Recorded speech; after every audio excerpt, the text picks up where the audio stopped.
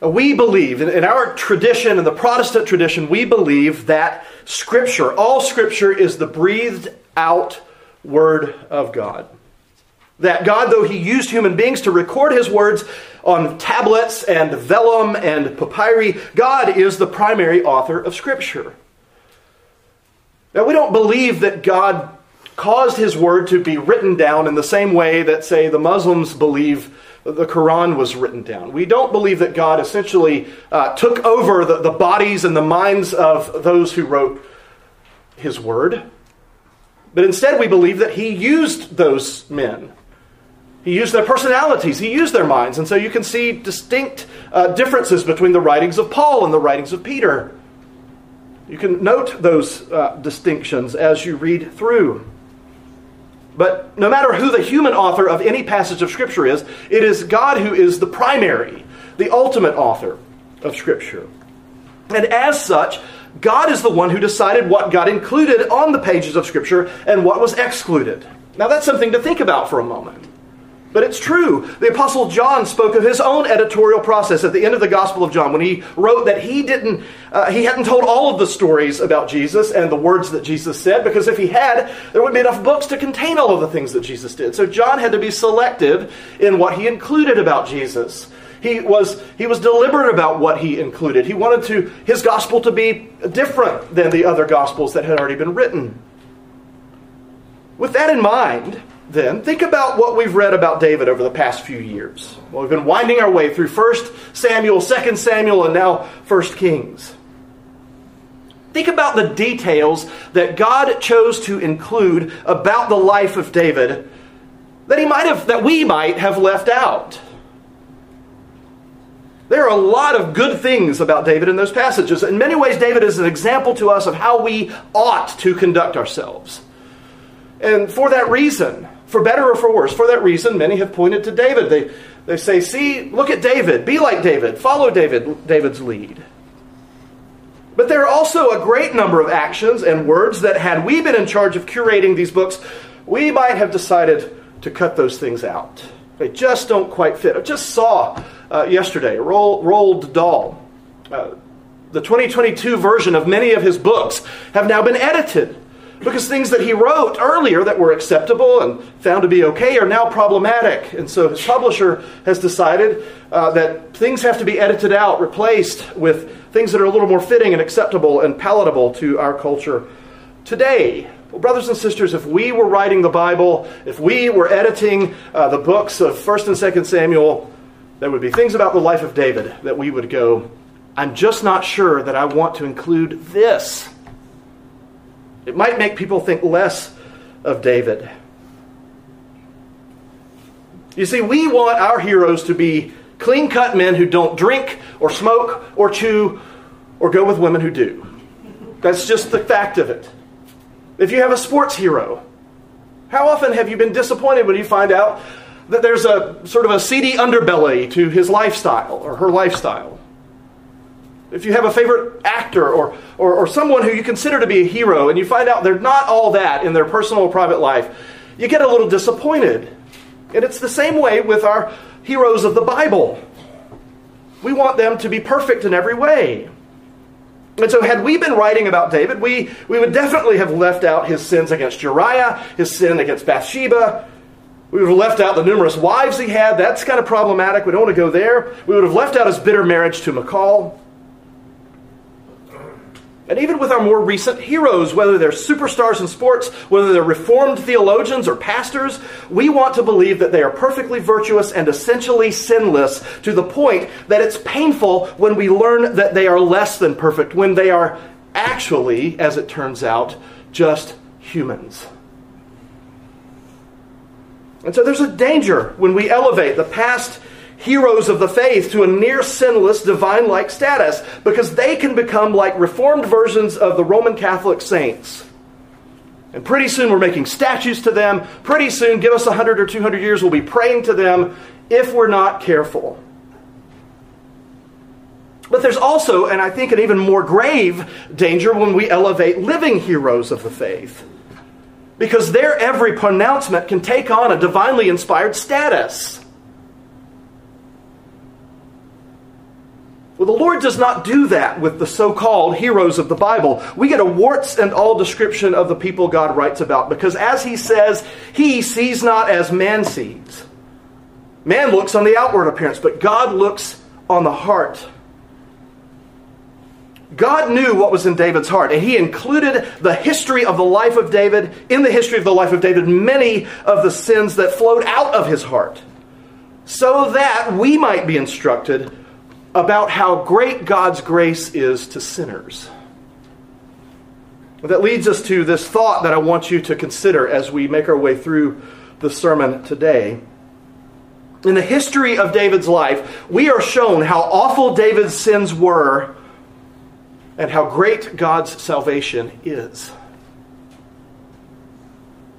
Let me say that again. In the history of David's life, we are shown how awful David's sins were and how great God's salvation is. The sermon, as usually is the case, has 3 parts, 3 points. The first is a man in full. The second, a type of Christ. And the third, a man after God's own heart. And again, I promise, I did not go and write this sermon after the adult Sunday school class. There were so many things that were touched on in that class that show up in this sermon, I promise you. I only changed one thing, or added one thing, but it wasn't... It was a thought that occurred to me during the Sunday school class, but not because of anything that anybody said. I don't think. A man in full, a type of Christ, and a man after God's own heart. Those are the 3 parts of the sermon. So let's look at the first part of the sermon, a man in full. David is often spoken of as being an Old Testament saint, which for some folks might be hard to believe, given the number of egregious sins that we learned of during our time in the books of Samuel and Kings. It's easy to believe that David was a saint if you have a sanitized children's storybook view of David's life. But when you take a close look at the man, when you look at what is told about him on the pages of Scripture, as we've done over the past few years, it becomes hard to believe that somebody like David could be counted as a saint. And that's because the Bible paints a picture of David as a man in full. It doesn't tell us everything that there is to know about this man, but God did not hide the fact that David was a deeply flawed man who sinned in profound and heinous ways. But not just David. You see, God has we might consider it a nasty habit, but God has this habit with all of the major figures of the Bible of showing them warts and all, with one notable exception. And that exception, of course, is the Lord Jesus Christ, who, as Hebrews 4, chapter 15 says, was tempted in every way just as we are, and yet he never sinned. Now, it's important for us to remind ourselves of that fact, because in a strange way, we can elevate David almost to a divine-like status in which he doesn't sin if we have this sanitized view of who he is. We can also diminish who Jesus Christ is. We can lower him down a little too close to our level, as it were. We can forget that Jesus is completely sinless. We can forget that he is the God who became man, that he never committed even a single sin while he lived on earth. Now, why do I point that out? Go to a few pains here to point it out. Well, according to Ligonier's latest survey on the state of theology, the 2022 State of Theology survey, 43% of American evangelicals do not agree. 43% do not agree that Jesus is God. How can you be an evangelical if you don't believe, if you don't agree that Jesus is God? 73% of American evangelicals affirm that Jesus is the first and greatest being created by God. Now, if you're among the 73% who believes that, talk to me after church. We'll get things sorted out. But suffice it to say, Jesus is not a created being. He is not a creature. He is God. He is God.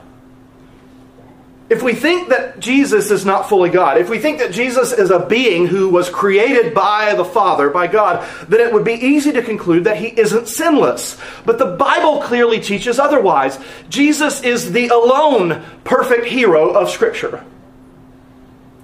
He is the one, the only one who got it right in every way, who never sinned. It seems that the American church is becoming increasingly comfortable with the false notion that Jesus is a creature rather than the eternally existent Son of God. But some in the church, in this strange, paradoxical way, get really upset when it's pointed out what a terrible sinner David was. There was a major kerfuffle a couple of years ago when some people started writing on social media that David raped Bathsheba. And people got really upset about that. They got really mad. And some of it was for exegetical reasons.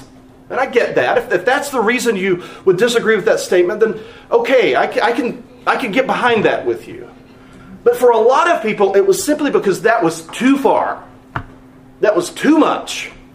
How dare you impugn the character of David by saying such a terrible thing? But David murdered a man.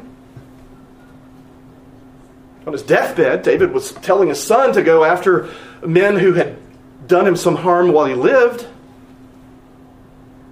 He took so many wives unto himself when the Lord had specifically said that kings were not to do such a thing.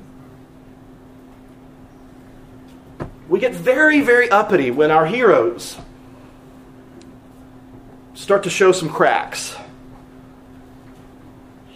David, like Samson and Peter and Job and Paul, was a sinner whose sins were not concealed from those who read the Bible. In fact, God tells us that even descriptions of the sins of these men and other men were written down in Scripture for our instruction. And so that passage we read out of Romans 15:4, it says this, "For whatever was written in former days was written for our instruction, that through endurance and through the encouragement of the Scriptures we might have hope." 1 Corinthians chapter 10, verse 11 says, "Now these things happened to them as an example, but they were written down for us, for our instruction." God wants you to know what a terrible sinner David was. Why? So you won't ever give into the false notion that God just had to save David because he was such a good man. That's why. God did not have to save David. He chose to save David despite David's heinous sinfulness. And if he can save David, he can save you and he can save me. And that's the heart of the gospel. And so God intended for us to learn from David's mistakes, from his transgressions of God's law, but he also intended for us to learn about how magnificent his grace is by recording for us his love for David despite those terrible and heinous sins that he committed. And that brings us to the second part of the sermon, a type of Christ. Now, Paul in Romans chapter 5, verse 14, he writes this, "Yet death reigned from Adam to Moses, even over those whose sinning was not like the transgression of Adam, who was a type of the one who was to come." Now, from the context, you read a little further in that passage in Romans 5, and it becomes very clear that the one to whom Paul refers in verse 14 is Jesus Christ. He's contrasting Adam's trespass when he says in the following verse, "But the free gift is not like the trespass. For if many died through one man's trespass, much more have the grace of God and the free gift by the grace of that one man, Jesus Christ, abounded for many." That one man. There's the word again. Paul is referring to Jesus Christ. Adam is a type of Christ. The author of the book of Hebrews refers to the entire Old Testament ceremonial system, including the Aaronic priesthood, as types and shadows of the heavenly things. And so what Hebrews indicates is that there are various types to be found in the Old Testament. But what is a type? We could say, well, a Lamborghini is a type of car. That's not what we're getting at in this particular context. In theological terms, a type is something in the Old Testament that signifies or foreshadows something that's coming in the New Testament. And so there are many types of Christ in the Old Testament, from Adam to Moses to Job. But one of the most significant and clearest types of Christ in the Old Testament was David. In many different and varied ways, David pointed forward to the coming of the Christ. So that when Jesus did come, his people ought to have recognized him as the son of David who would sit on the throne. That's why David was a type. He created a pattern. He instituted a pattern that the people should have recognized. And all of the other Old Testament types, they help to further this pattern that people should have recognized when Jesus showed up. This is the one that was promised.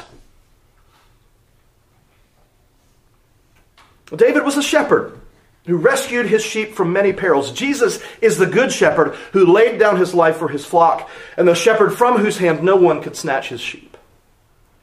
David had a group of mighty men who were a small part of a large army with whom he was very close, these mighty men. Jesus had his 12 disciples who were a small part of the multitudes of people who followed him around.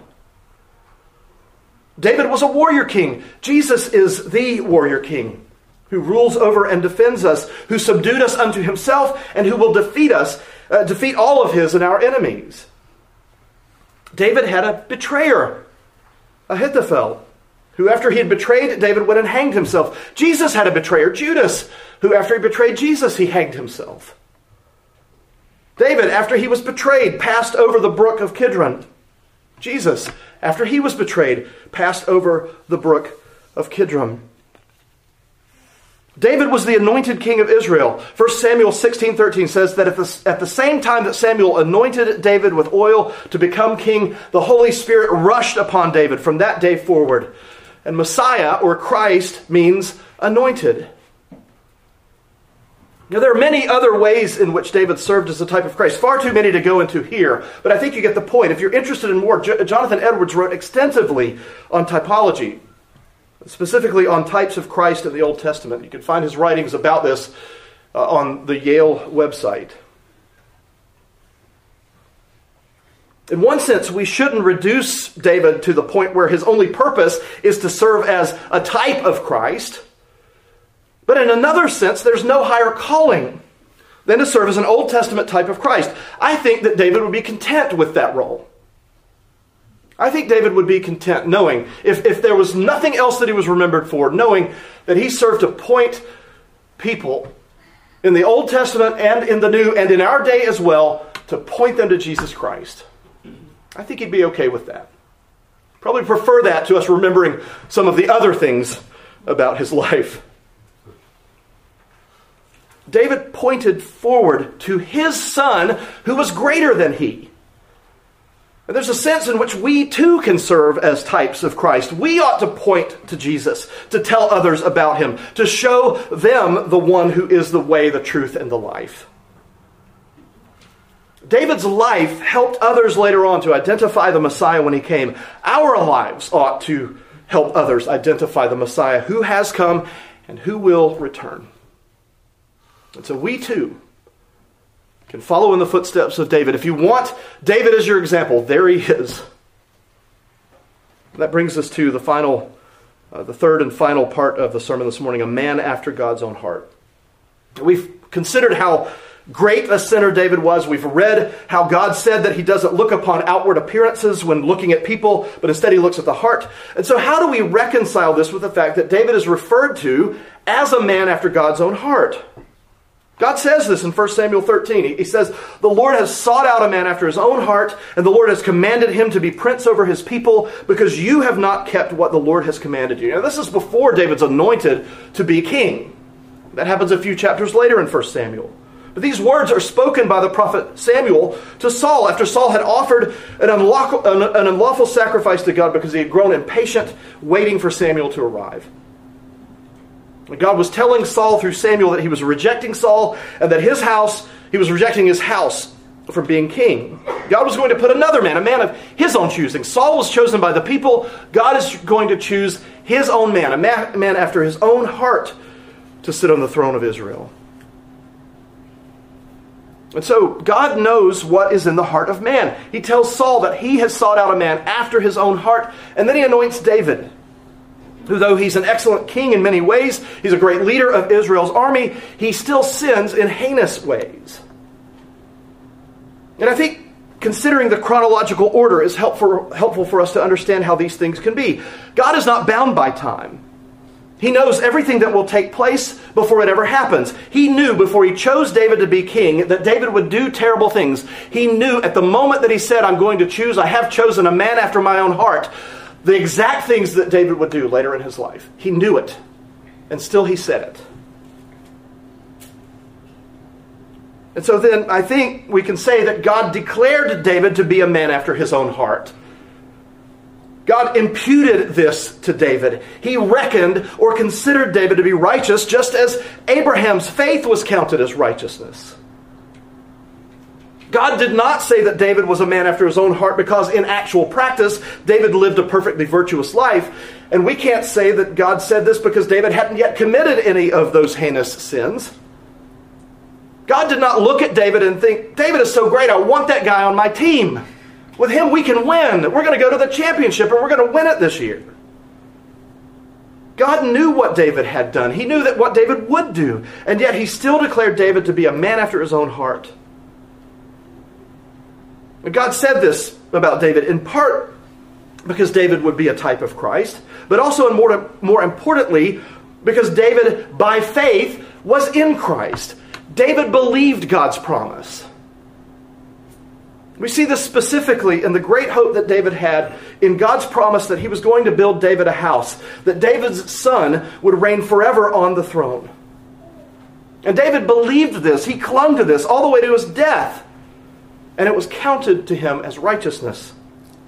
But more than that, more than David believing God's promise, God kept his promise to David. He kept it. He kept it even when David forgot God's promise. Even when David perhaps rejected God's promise for a time. God kept it. Now, David is unique in many, many ways among the figures of the Bible. But at least one way he was also typical. Not of Christ, at least in this sense. He was typical of us. He was typical of us in that his faith was counted as righteousness. Just as we are. David was a sinner, but David was also a saint. Simultaneously, a man who sinned each and every day, but one who was justified in the sight of God. Apart from Christ, David would be suffering the torments of hell for eternity. But because he believed in Christ, he is with Jesus forever. I would encourage you not to take David's acceptance by God, despite his sinfulness, as a license to sin yourselves. David did it. I can do it too. David got away with it. This isn't the mark of a mature Christian. Instead, learn from David's bad example. Take comfort in the fact that God showed grace to him, but don't sin for the purpose of making God's grace abound. You see, when God included all of these ugly details about David's life, he wasn't doing so to glorify the sins that David committed. God wanted us to see the ugliness, the heinousness, the rebelliousness of the sins that David committed, not so that we would go and do likewise. God wanted us to see these things so that we would know just how great God's love is for his people. That's why he included it. He didn't want you or me to start thinking of David as something greater than he was, as some sort of a demigod, this perfect, sinless man who lived in the Old Testament. He wanted us to see David as a sinner who needed God's grace. David's sins were great. In the worst sense of that word, they were great. But God's salvation is even greater. And that, brothers and sisters, is good news. Let us pray. Our gracious God and Father, we thank you, dear Lord, that your grace is greater than all of our sins. We thank you, Lord, that you don't simply sweep our sins under the rug. You don't simply ignore our sins against you. We thank you that you have dealt decisively with our sins. You have punished our sins. But we're grateful, Lord, that you're not punishing those who belong to you, who are in Christ Jesus. We are grateful, even though we say it through teary eyes, that Jesus Christ, your Son, was punished for our sins. We are grateful that you laid upon him the sins that we have committed, that he bore our sins on the tree. We pray, dear Lord, that you would fill us with a great sorrow for our sins and a hatred for them. We also pray, dear Lord, that you would help us, that you would fill us and help us to have great joy over the salvation that you have given to us despite our sins. We are thankful that you count us as righteous. We are thankful that by faith in Jesus Christ, you look upon us and you see men and women and children who have your heart, who are people after your own heart. And we pray this in the name of Jesus Christ. Amen.